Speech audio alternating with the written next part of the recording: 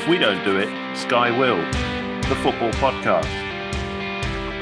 Three friends picking the bones out of the weekend's football.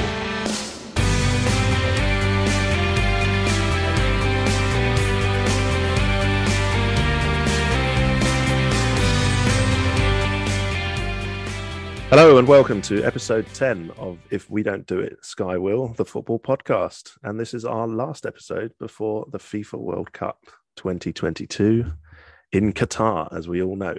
And we were supposed to have 16 Premier League match days before this point. Nice little sort of first half-ish of the season. As it's transpired, we have all the teams on 15 or 14 matches because of the cancellations due to the death of our monarch in September. But this weekend, we've had another thrilling weekend on the 12th and 13th of November. Lots of news everywhere, lots of goals. Brentford will be topping the bill since they achieved probably the best result of their history. That's what their manager, Thomas Frank, called it anyway, on Match of the Day. They won 2-1 at the home of the champions. Last season, we extolled them for a 4-1 victory at Stamford Bridge. Was it 4-1, 4-0? Don't quite remember. Anyway, this time, Ivan Toney has just been left out of the England squad, scored 2. Similarly, Danny Ings, who's just been left out of the England squad, scored 2 for Aston Villa in a win at Brighton. Everton, I'd love to talk a bit about Frank Lampard's Everton, who've been hammered twice in a week in different competitions at Bournemouth. That can't have happened often, I think, in the record books. Also on Saturday, Liverpool beat Southampton 3-1. Newcastle got a big win at home to Chelsea as their great run of wins continues. That is 5 league wins in a row.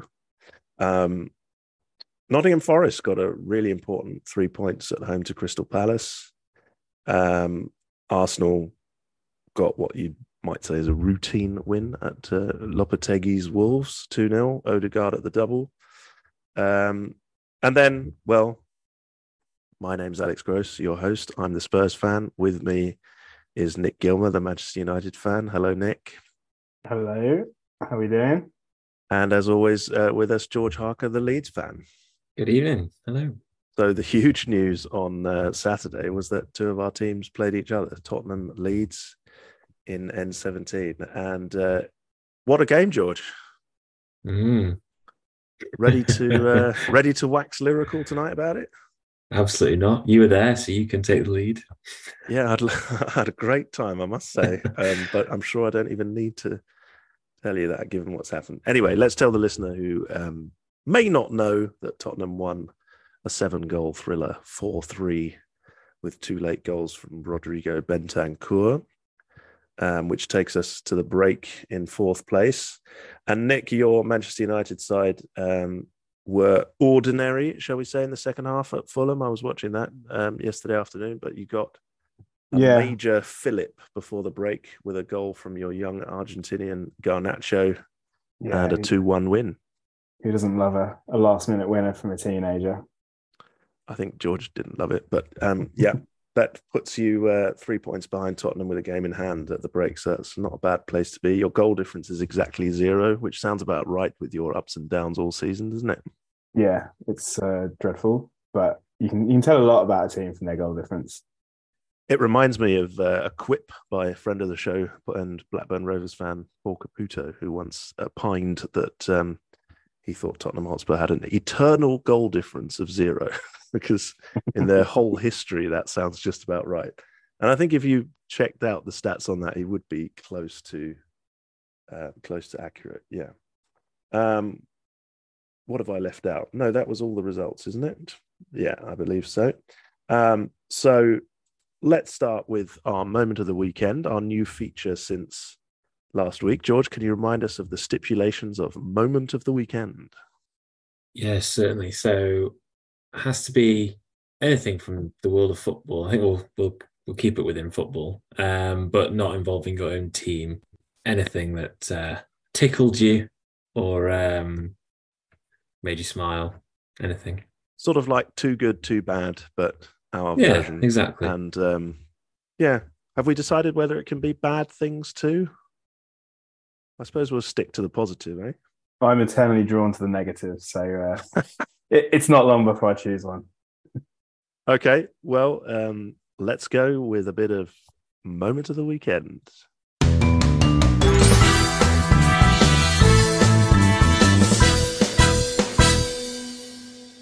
Nicholas, you're first up tonight. Big Tony. It's Ivan Toney's 98th minute winner against, Tony Ivan against Man City, who suddenly look brittle and a bit vulnerable, but then they probably have got the most number of players off the World Cup as well. So I think whilst there didn't seem to be a drop-off in effort, I think you could ask some of those City players if they'd rather have got through the 90 minutes and get off to Qatar if they'd want those 3 points. But it was good. 98 minutes, I suppose. Anything that just reminds people they're fallible, I think, is useful for the league. And yeah, I mean, Brentford are racking up some big scouts this season already. So I was just entering the stadium when that went in, and there was a huge cheer at Tottenham Hotspur Stadium, which really indicates that we're still just trying to ignore the fact that Arsenal are clear at the top of the league. I love the fact that no one's taking Arsenal seriously. Yeah, it won't be long till we see Manchester City as our saviours. Oh, yeah. Can you imagine back in the gritty underdog? What an underdog story that would be if City managed to displace Arsenal. We're nothing if not fickle at Spurs. And I've been a bit obsessed, I suppose, with the wisdom of Tony Cascarino, as per last episode's title. He obviously had 2020 hindsight this week and wrote in the Times today that Gareth Southgate should have taken the Brentford lads, Tony and me, Ben Mee, not me. And did this make you wish that he'd taken Tony as well? Not really, no. I think Callum Wilson, when he's fit, scores goals and is playing in a better team, doing better in the league. I think if Wilson's fit, he's a great option to not come off the bench behind Kane, because that's what that role is. Yeah, and that reminds me, we'll be talking England squad a little later. Moment of the weekend, George. Yeah, tricky for me, given such a pitiful weekend all round. But I thoroughly, I think this follows your... The cheerful tones of George Harker. I think this follows your theme from last weekend, and it involves Everton. Yeah. And at full time at the Vitality Stadium on the back of was it 3-0 this time? I already wish I'd seen this. Hammering against the Bournemouth team that was horrifically out of form. So it's not like, Everton should have gone there and got something more than a 3-0 loss. And at the end of the game, poor Alex Iwobi, in his infinite wisdom, thought a fan might want his shirt. He threw it in the crowd and it got thrown back at him. That is classic moment of the weekend. It was a bit like, it reminded me, took me straight back to the mid 2000s when someone threw their season ticket. Was it Steve McLaren? Yes. And it just took me back to that. But I think it's even worse. Middlesbrough, yeah? yeah, that's right. I remember that, yeah. And there was a spate of that when you had back in the day when you had the booklets, and people used to throw them on always with 1 or 2 games left, when it literally didn't matter very much. But, and it came to be seen as the ultimate gesture of disillusionment, I suppose. But yeah, when there's only 1 or 2 tickets left in your book, it's not that amazing. It got a bit better because I think it was Seamus Coleman tried to pick up the shirt and say, "Oh, come on," and you can pick up someone on the video going like, "F off, I don't want it." So that was mine. Yeah, poor Frank. Newcastle, Chelsea. I'm going to go with just the Geordies beating Chelsea. I know that the Geordies are not underdogs now, and they're on an amazing run. I'm just going to count this up. It's 1, 2, 3, 4, 5, 6, 7 league wins in 9 now. They've had an astonishing October. But just want to put it back into the context of the last year or so, or decade. The last few years or decade, I would say. Newcastle beating Chelsea has always been a bit of fun, hasn't it? And it happens again and again. And it was also just after our game, so it was on in the pub when I got there. And it just made everything even better, really, watching Chelsea lose. And then I hoped that Wolves could do the same against Arsenal, but Wolves not a team to pin your hopes on at the moment, as we know. So, yeah, so it's just Willock's goal and Newcastle's win over Chelsea in general is my moment of the weekend. Obviously, my actual moments of the weekends all came from my team this week, so can't mention those. But yeah, topping the bill in terms of discussion has to be the City and Manchester Stadium then, and Nick's already anticipated that with his moment. But yeah, to recap, Ivan Toney scored first after about a quarter of an hour. Phil Foden equalised just on half-time, and you thought that was going to be it for Brentford. But then they scored that 98th, 99th minute breakaway winner on the counter as Man City were trying to win. A couple of important observations here. One is Man City's team, because you might look at this result and the date just before the World Cup and think that they rested players and whatnot, but actually they played the strongest team that they could, as far as I could see. And De Bruyne and Foden and Haaland were all there. They only made one sub late on when they brought on Alvarez for Cancelo. So, you know. That didn't make sense. One of the deepest squads in the league chasing a goal. I don't know what the point was. I think that's Pep's ultimate belief in his system, isn't it? That it will come good. He tends to make changes when the game's won, I suppose, is what he's used to doing. Nick, you said recently that you thought Brentford were a team that would get sucked into it at the bottom. And I don't disagree with that, but they also are capable of these stunning results, as I've already referenced. The Chelsea match last year, then obviously the huge win over United at the start of the season. So what is it? I mean, you can't go to Stamford Bridge and Etihad these days and win in the Premier League if you don't have serious tactical acumen. That's my view. So he's definitely got some tactical skill, this manager. But why are they so inconsistent, and why do you, as you said, do you see them as vulnerable still?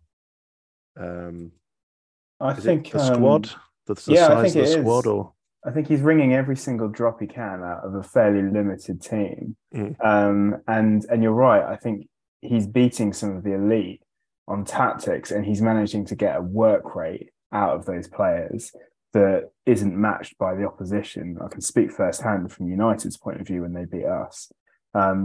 He gets them working hard with a system that's really well defined and really well drilled.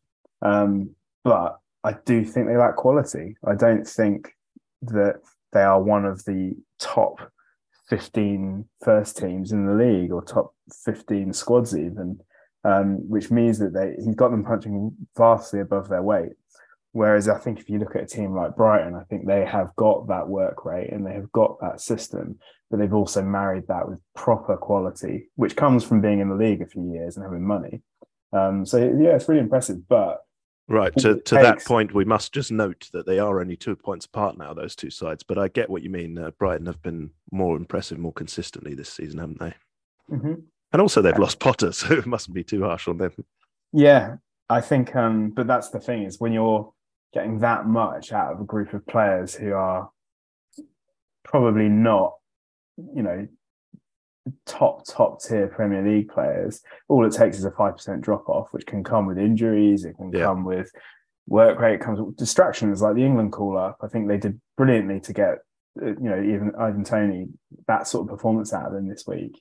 And then you're in big trouble. George, do you see these two teams, beginning with B, Brighton, Brentford, do you see them as direct rivals, or do you think they've left you behind a bit? Not just yet. I think Brighton are a solid, guaranteed Premier League team now. I don't see them getting anywhere near the bottom. Brentford, they're very hit and miss, aren't they? I think they're a bit like us this season, how we get our results against the bigger teams. That doesn't necessarily keep you up. But I just think the consistency of their squad and manager, I think he's been there 4 years now. And the majority of that squad was a squad that got them promoted. Mm-hmm. the complete opposite of what Nottingham Forest have done. I was just about to mention Forest to that. Yeah. And yeah, no, I still agree. I still think any of the bottom 11 could be in that bottom 3. So I wouldn't count Brentford out of it at all. But I think most promoted clubs are now trying to follow the Brighton model, because you're not awash with cash unless you get bought by a very rich owner, and you just stick to your squad. Don't do what Forest have done, basically. Yeah. So huge win for Forest. Apropos Forest, they're off the bottom, 13 points. That leaves Wolves bottom of the league going into the break, but no one's really been cut adrift. No, and Southampton, Wolves, yeah, Southampton, Wolves with new managers. Hard to see it. Sorry, forgive me, Lopetegui. He briefly managed Spain, didn't he? And an ex-Spain national manager taking charge of the bottom team of the Premier League. That just says it all about the Premier League, doesn't it? I suppose. Yeah. And Emery going to Mr. Europa League, going to Aston Villa, who don't look like they're bothering the European places anytime soon. I just can't understand it, actually. How much money are they being paid to come and take middling to lower middling Premier League clubs? Even there, though, you talk about a 4-point gap. I mean, they've got a decent squad, Villa. And I said last week, he must have been promised money in January. He must have been. Emery. The problem is all of these managers at these clubs are probably looking at finishing 8th best now. You're going to have to displace the Big Six and now Newcastle. Yeah. Mm-hmm. And that locks off all the European places. So you're essentially in a scrap for mid-table every single year, which I don't think is a good position to be in. Maybe 7th if Chelsea are out of it now. Sinking like a stone. I mean, and he won't last long if they're 3 on a row now. Yeah. 3 defeats in a row and 5 without a win in the league. And I might have mentioned it last week. I think if he gets the chop, that is going to pull the drawbridge up on any other young English manager who's done well at a middling team. They just will not take the risk.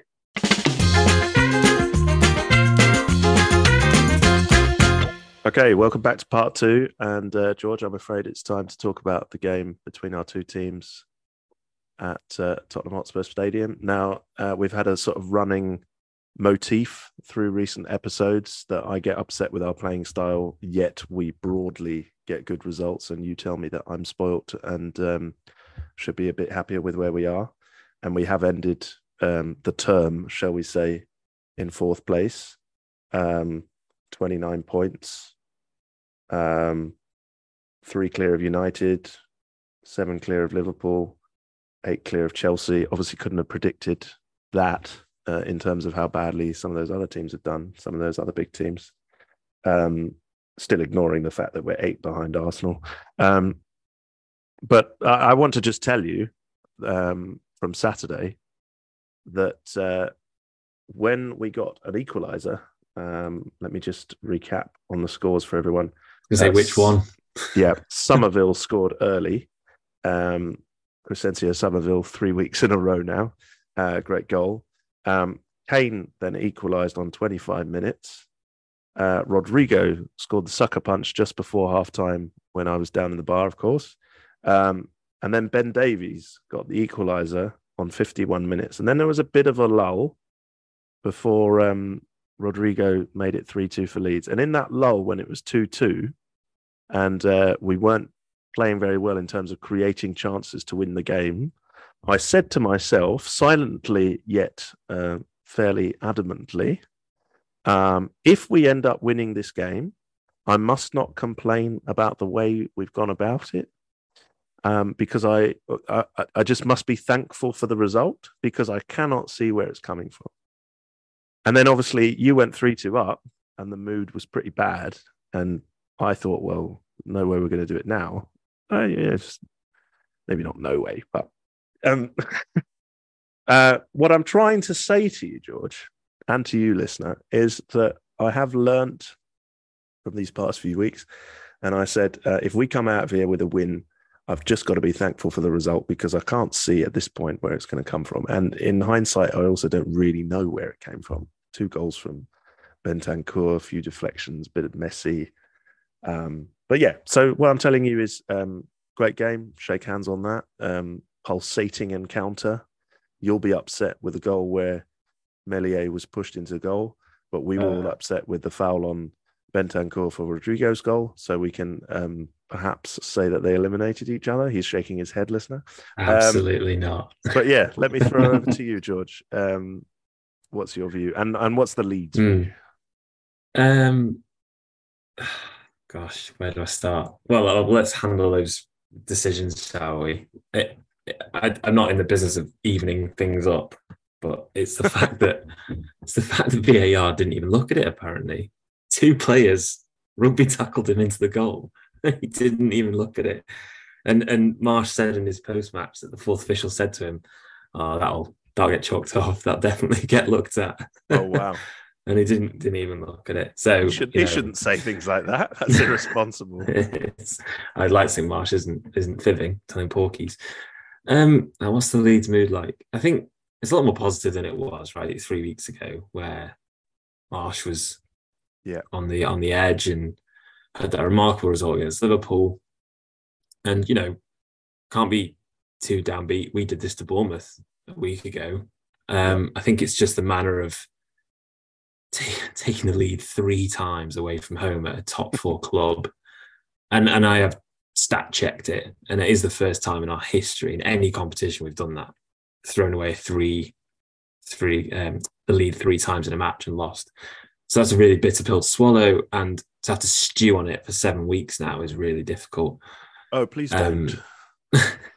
Well, even longer, because our next 2 games after the break are Man City and Newcastle. So we really could have done with a couple more points going into the break. But I think there are a lot of positives from it, and I've seen plenty of fans that went to the game that were trying to stay positive. It was just, I think it was what really annoyed people was the exuberant celebrations with our 3rd goal, as if it was in the 98th minute like Brentford's, and you had a good 20 minutes to go, and everyone knows what Tottenham have done. Yes, they all do, all indeed. Season long. We're all geared towards the last 10, And I think that's when you take a step back and you look at our 11 and our bench and realize how young we are, and there just wasn't enough wise old heads saying, look, let's just calm down. Like, it's only a 1-goal lead. Look at the quality they've got. Everything was going through Kulusevski from what I saw, because we don't have a left back, so it was lambs to slaughter on that flank. And because he's a genius. Well, that too. So that's what really annoys people, is just there was no game management whatsoever. And I saw, I think Phil Hay mentioned from The Athletic that that's 11 points we've dropped from winning position. So we could be in such a better position than we are. And you're up against the team that gets a lot of points from losing positions. Exactly. Yeah. So it's just, I think that's what the other thing Marsh said after the match was just, we can't keep throwing away these good scenarios. Arsenal at home, yes, we didn't score, but we were so much the better team, but still contrived to lose. It was at Southampton at the beginning of the season, 2 goals up, drew. These silly positions we have to start solidifying, and that was the annoying thing. I think most people expect us to lose that game, regardless of what happened the 2 weeks before. So to bin it like that and have Tyler Adams sent off, who's been our best player this season, and misses that City game, which gives us that crumb of hope, is halved. Crazy, isn't it, to have a suspension that is going to be enacted so far in the future. Yeah, but one of our very few players going to the World Cup, so maybe it's a bit of a blessing he gets an extra bit of time off. But right. And was Gnonto badly injured? No. He didn't injure our Willie too badly. Okay. A nice little. I'll give you a little stat bomb though to stay positive. Stat bomb. Somerville and Rodrigo both scored, and that's the first time in Premier League history that 2 players from the same team have scored 4 games in a row, which is quite impressive, especially for Somerville, who's literally just entered the first team. So Fulham, Liverpool, Bournemouth, Tottenham. 4 games in a row. Yeah, and Rodrigo, I mean, that 3rd goal was delicious. I mean, that was a lovely finish. And he's been threatening and promising to do that since we signed him 2.5 years ago. And with Bamford, God knows when he'll ever be back. He hasn't scored in over a year now. We all thought that was going to be brought back, by the way. For a foul, yeah. Not really the same. It's not quite as bad. He's not having it. Maybe. So, George, George, end of term report, 15th place. Goal difference -4, 15 points. Above West Ham and Everton. It's quite nice. Yeah. Well, like I said, 11 points from winning positions, and it's very what could be. We could be much better than we are, and I think that's what makes me think we should be okay, because we know we can get results. We know we can score goals against big teams. So it's just a case of being a bit more street smart, maybe. And yeah. So I'd probably give us like a C-, because we're still 2 points from the relegation zone, which isn't acceptable. We've actually conceded more goals than we had this time last season under Bielsa. So yeah, much to work on. But I guess there's positivity there. It's not all doom and gloom. That's what I'm trying to say. There was a caller on 5 Live 606 last night, by the way, who gave Conte 3 out of 10. Yeah, being firmly ensconced in the top 4. He said he put his Tottenham shirt in the bin when you scored to make it 3-2, and then this is all sounding so scouse. And then he went out to find it when Bentancur scored twice. Oh, dears. That's an Arsenal fan. Bad. That's an Arsenal fan phoning up. That's a parody. Pretty sure I've done that before, to be fair. No, I was there throughout, and I was there for the celebrations, George, believe me. Okay, let's just add into this part as well a look at Everton, just because I'm keen to put Frank Lampard under the microscope, because he's in 17th place, below Leeds, importantly. He's won 3 matches in the league this season. West Ham at home, Crystal Palace at home, and Southampton away. They've lost 7 as well. They've got a goal difference of -6. They got dumped out of the cup at Bournemouth, then lost to the same opponents, 3-0 this weekend. Yeah, I mean, it would be great to have another Everton opinion on the show sometime soon. But certainly from my perspective, why is there no clamour for him to be booted out? What do we think? Well, so I've got mixed loyalties here, because a friend of the show, Ben Jones, is also a friend of mine, and he was adamant that Lampard's not about to be sacked, and I think they've put a lot of eggs in his basket, haven't they, as a club? And also, you've seen much better managers than Lampard fail there. Like, Rafa Benitez obviously wasn't set up for success. That has been a success most places he's been. Couldn't make it work there. But he was sort of hopefully piping up with a manager swap with our West Ham mate, because David Moyes looks like he's sort of floundering a bit at West Ham now. And that so they want a return of the Moyes-aya. Yeah, well, I mean, that might be a move that suits everyone. But I just think Everton have been run over the last sort of 5, 6, 7 years, and they've lurched from direction to direction. They've now got a hodgepodge squad of youth prospects who've now gotten into their sort of early 20s. Some big money signings, and some, there doesn't seem to be much direction. I can relate as a United fan who have talked about this. Well, there's no excuse for being 17th. No, they're far too good. Is there? Far too good for being down there.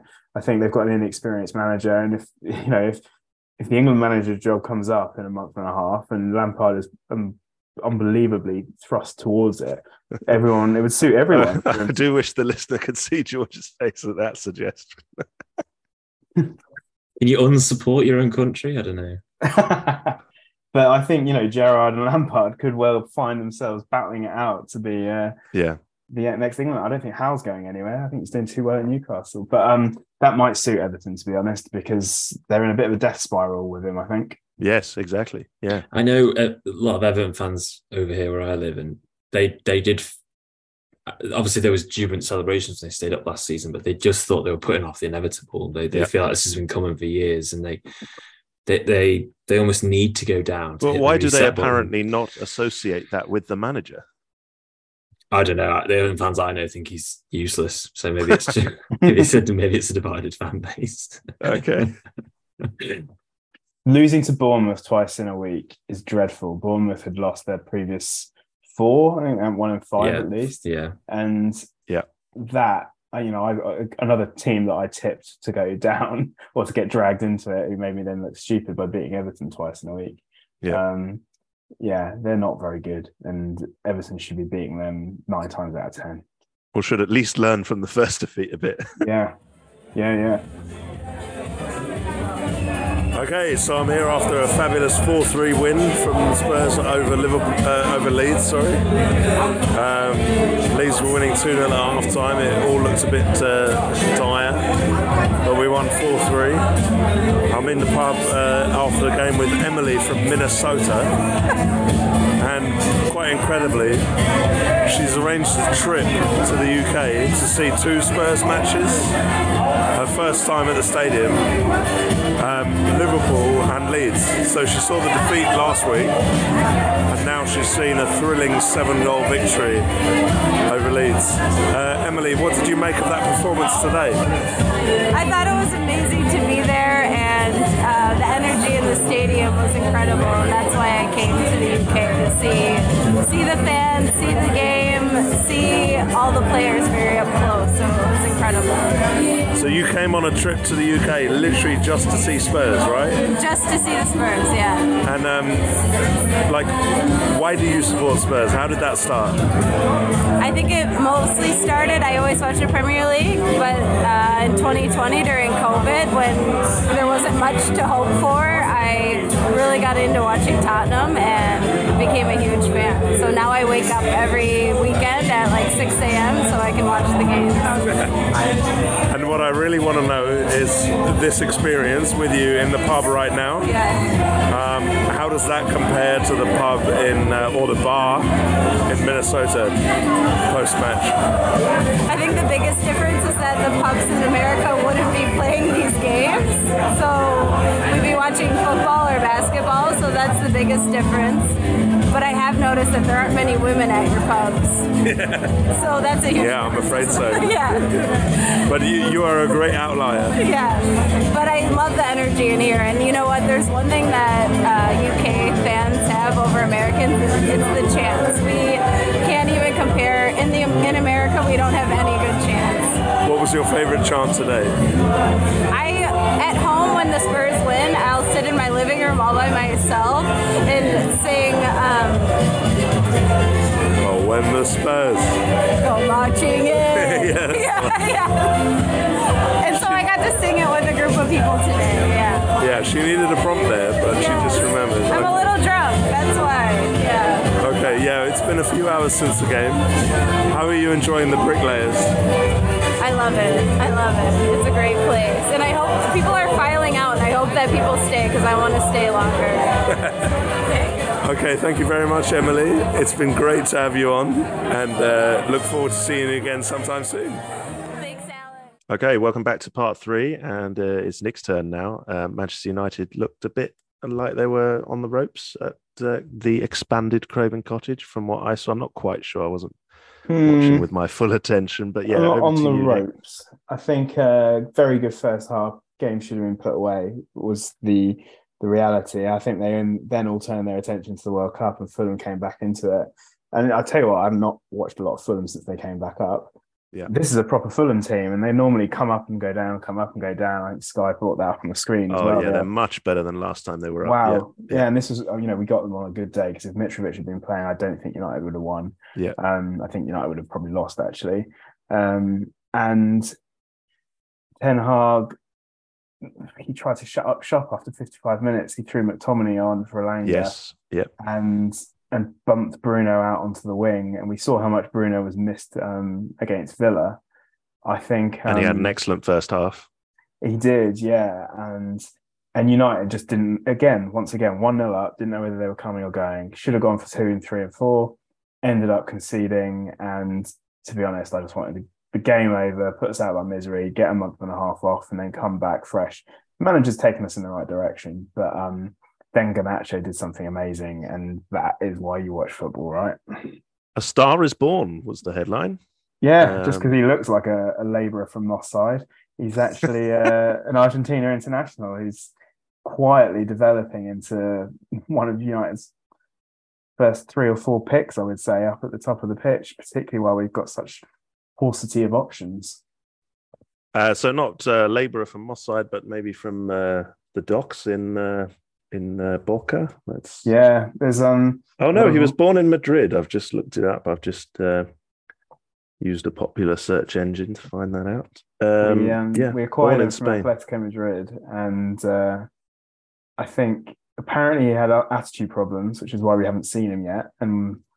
And Ten Hag is a strong manager, and you have to do it his way. And I'm sure we'll talk about another example. Yeah, shortly. but when you mention attitude, if you've got a young 18-year-old from Atletico Madrid, what that means is he's been hothoused under Diego Simeone, doesn't it? Yeah. So he might have an attitude, but he's also got a rock solid mentality, probably. I really like him, and he scored. He put a beautiful assist in for McTominay in midweek in the cup. A really beautiful sort of Beckham-esque cross, but from the left that dropped on McTominay's leg. But I think it looks great. I think his attitude was probably what's going to take him to the very top, actually, because he's got that sort of arrogance that the very few have at that age. Good 3 points. Should be beaten Fulham, made heavy work of it. I tell you what, though, United's squad, I absolutely expected to be the sort who would be thinking about the World Cup. And then the second half, it looked like they were. And you made the point at the end of last episode that this result would make the difference for your end of term report. So what is it? I think it's B+. I think United are heading in the right direction. They're far, far away from where they would expect to be, as all the pundits say. But going in 3 points off the top four as opposed to 6 and 1 above Crisis Club Liverpool makes a difference. I think that with a game in hand, an expectation that Newcastle will drop away, United can be optimistic. I still think United are one of the 4th, 5th or 6th best teams in the country, and it will depend on the run form after Christmas. The problem United have is we've got the thinnest squad of anyone up there. As the bench shows. Is that true, George? Impartial view? Can you get away with saying that? I mean, given your bench at the moment, I don't know how bad your injury crisis is, but your bench is very. Yeah, there were a few unknowns on there yesterday. Yeah. Well, 2 goalkeepers. It was very Harry Redknapp. We didn't even fill it. I think the injury crisis. It's not even a crisis. United have got a handful of injuries, same as everyone, and the fact that we can't fill a bench shows quite the level of the job that needs to be done. We need a few youngsters to fill out the squad, make it properly, and we've been left really thin. We haven't got a striker. One of them. One of them has absconded, and I don't want to give him the oxygen that he seeks just before the World Cup when we've got better things to be talking about. But we will, of course, be seeing him in the next few weeks. He's popped up in his training kit today with Portugal. Surprise, surprise, having not played for United in midweek or this weekend. Yes, because he was ill. Yeah. Well, no, I mean, we all know he wasn't ill because he was on top form with Piers Morgan as well. So, I don't want to give him the oxygen, but do you want to give us your views on him as a Manchester United player? I just think whether he has any future. It's all just so grubby. An interview with Piers Morgan leaked out on some budget TV channel in the front page of The Sun. It's all just grubby. And I don't know what he hoped to achieve, but he's not going to achieve it. To spend all summer wanging on about wanting to leave and then spend all winter saying, why are they forcing me out? It's just a mess. It's a man who's misjudged his hand, I think. Yeah. He's struggling with the realities of age, as we all are. And he's looking around and he's not the best player in the team anymore. And, he is our age, yeah. We should acknowledge that. And he's done fairly well. But so have we. But yeah, he's struggling with his legacy, isn't he? And I think I like you. Let's not give it any more airtime because it's just going to be 2 weeks of it before he either finds another contract or United terminate him like they terminated Roy Keane. Wow. Or Jaap Stam and all the others. Yeah. Yeah. Strong stuff. It's a big moment for Ten Hag. That's what I would say. And so far, I think he's played every one of these. Do you think he won't play another game in that shirt? I think that's it. That's it. He's done. He can't come back. Gave him the captain's armband last weekend, and then he went and did that interview probably the next day, and hasn't been seen since. Okay. So let's talk England a little bit because we had the England squad announcement since our last show. I feel like it's difficult to really say anything too exciting or trenchant or controversial about this squad, because you can kind of see the reasons for every decision that Southgate's made, and we know he's quite cautious. So it's a bit ridiculous how all the press made huge news of Maddison's selection when he's only had one game for England and he's not going to be the answer as such. I mean, it's interesting that he's going, I'd say, but he's not going to start and he's not the answer. Even with 23-man squads, there'd be 5 or 6 players you wouldn't see, and now there's 26. So now there's 26. There's a few players that I'm not too excited about, like Conor Gallagher, maybe Ben White, but maybe that's because of my bias. I don't know. But yeah, basically I'm happy with it. I don't like Connor Cody, as I've said so many times, but still better than Tyrone Mings being there, isn't it, George? But yeah, George, you bleed 3 Lions, so tell us. I think the first 16 picks itself, and no one would ever argue with that. The 11 and the 5 sub. You can use 5 subs in Qatar. I'm assuming you can. All of them will be available. All 26. Right. Well, yeah, huge benches. The other ones are all for injuries or a third group game dead rubber, which it won't be against Wales. Let's be honest. So yeah, it picks itself. There's some really. I mean, I think the whole Maddison thing was because there was nothing else to talk about, because it's such an obvious squad. There's usually a scandal, isn't there? And there hasn't been, touch wood. And I think the starting 11 and immediate subs is impressive. We've got some really, really good young players and some good established players. I think there's a nice balance. I think there's a couple just to check, because the Sky pundits are all saying Phil Foden's world class and he has to be in there. Just to check, when you say it picks itself, you mean Foden to the left of Kane and Saka to the right? At the moment, I would. I think at the moment that's definitely. But if Foden doesn't start, what an amazing sub to come off the bench. I mean, of course, yeah. And same with Grealish, right? Grealish is exactly the perfect impact sub against a tiring defence. And Rashford. I mean, you bring Rashford off and running at you, it's the last thing you want. I think the whole Calvin Phillips thing was a bit talked about too much. I mean, he is fit, and there is nobody else that's at that level with him and Rice that can play in that position. He's not going to start, but he needs to go as a decent, a good deputy as he is at his club. Exactly. Yeah, I'd love to see Rice and Bellingham in the middle. I think that'd be fantastic. Midfield too. What's interesting for me is it feels like, I've said this before, it feels like the conclusion of the Southgate era, and he has said all along he picks players on form, and I think he's deviated from that a little bit with some of the players that got through. He's clearly now got a cohort of. He's a loyalty manager. Exactly. Yeah. And I am not one to talk down loyalty in football. I think he, it's good to see him rewarding that. But there are players playing better than some of the players who've made it. A couple in Italy. Abraham's form has dropped off, but we've got 2 brilliant defenders there who haven't had a look into Murray and Smalling. Yeah. And with 26 to pick, you can't leave that many out, can he? No. Who do you start right back, Nick? You're going Trippier? It's got to be Trent. I think it's got to be Trent. Not Trippier. No, I think that's Trent for the group games. You mean for the group games? I think you start Trent, and then he's probably going to go 3 at the back in the knockouts anyway. In which case, I think Trent goes to the bench. And Shaw's guaranteed because we've only got 1 left back. Yeah, and you know what? Shaw has done a perfectly fine job. Yeah. I've been impressed with Shaw. Yeah, and yesterday for at the right time. When we went to the England-Germany game, Nick and I, he was good. He impressed me.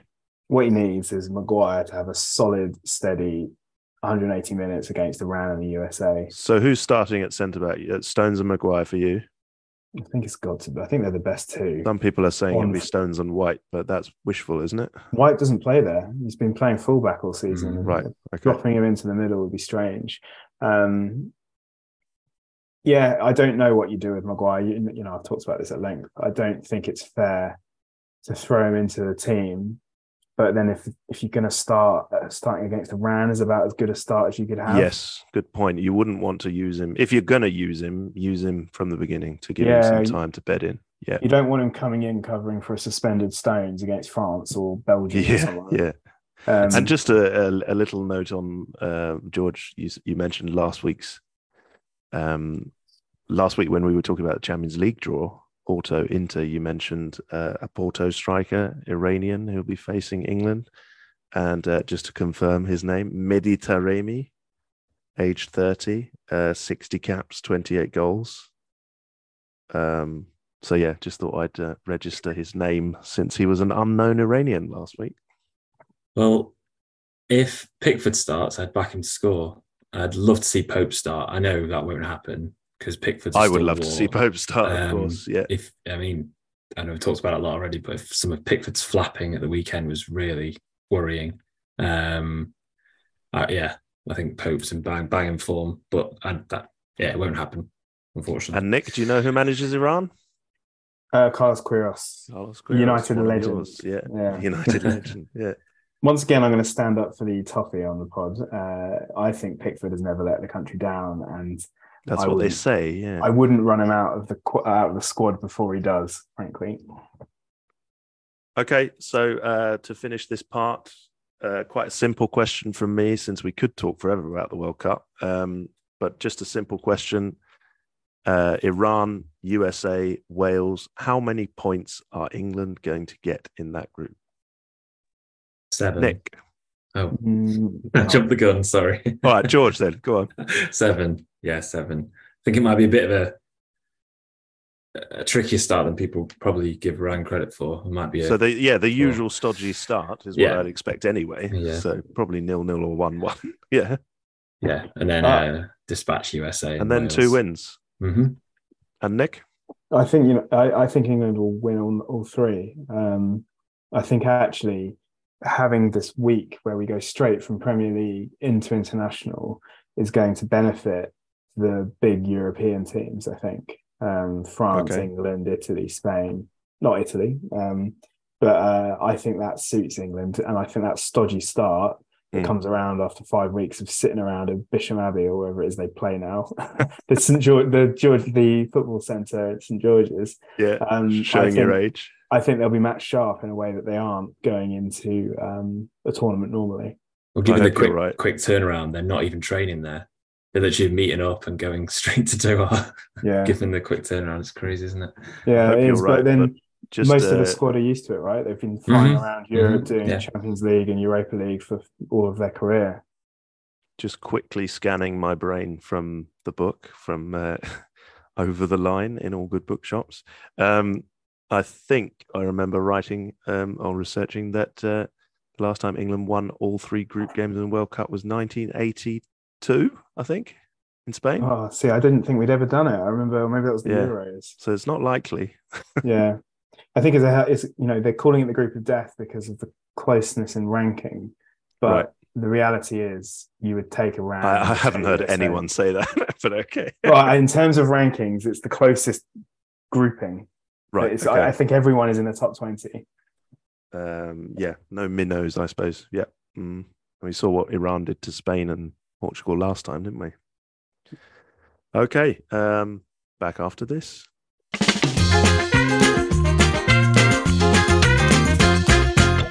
Okay, so that ends the first part of the season. They can't quite call it a half. 15 games for most teams in the Premier League. At least one round of the League Cup. And we're all going to put our feet up now and watch the World Cup in Qatar. Obviously, loads to talk about. We've talked a little bit about England, but to be honest, can't wait for it to kick off. Obviously, loads of other issues off the pitch and in and around football. They are all football issues.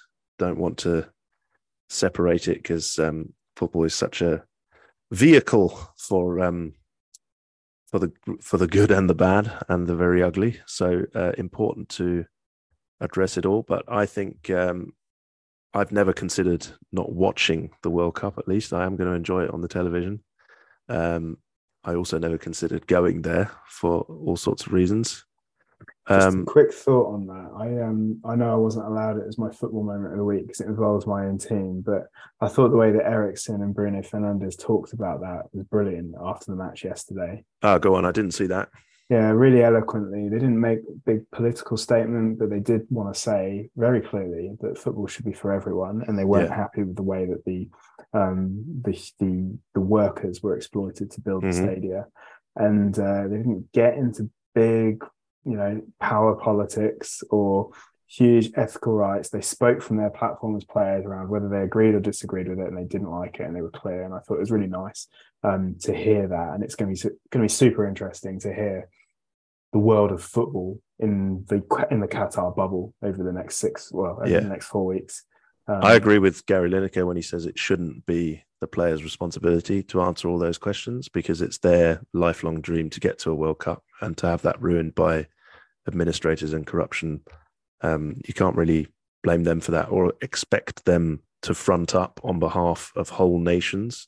However, obviously, if certain eloquent individuals, such as the one you've mentioned, choose to do that, I very much welcome that. And I hope I see that from both England, Germany, my teams and other teams. But yeah, I'm looking forward to just a really interesting festival of football. I think a few things, there's a few criticisms that I don't agree with.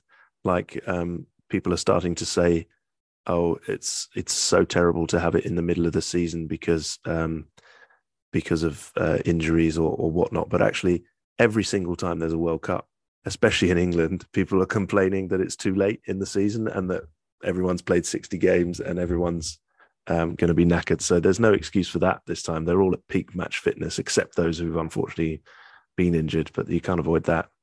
One thing that Bruno did say, which I really liked, and I've never considered, was the players are upset it's at this time of year because kids are in school. And now I remember watching football at school during the summer tournaments, but I don't know what it's like around the rest of the world. But it was clearly a consideration for him in his interview that children should be able to watch the World Cup, and they're not going to be due to when it's being played this time around. Well, really interesting. I think we were at school during tournaments, but it was definitely the first half of the World Cup. We were still in school, weren't we? And I teach at a school now, and I saw a poster only today made by the students for a viewing during the lunch break of England-Iran. So we shouldn't give up on the young just yet.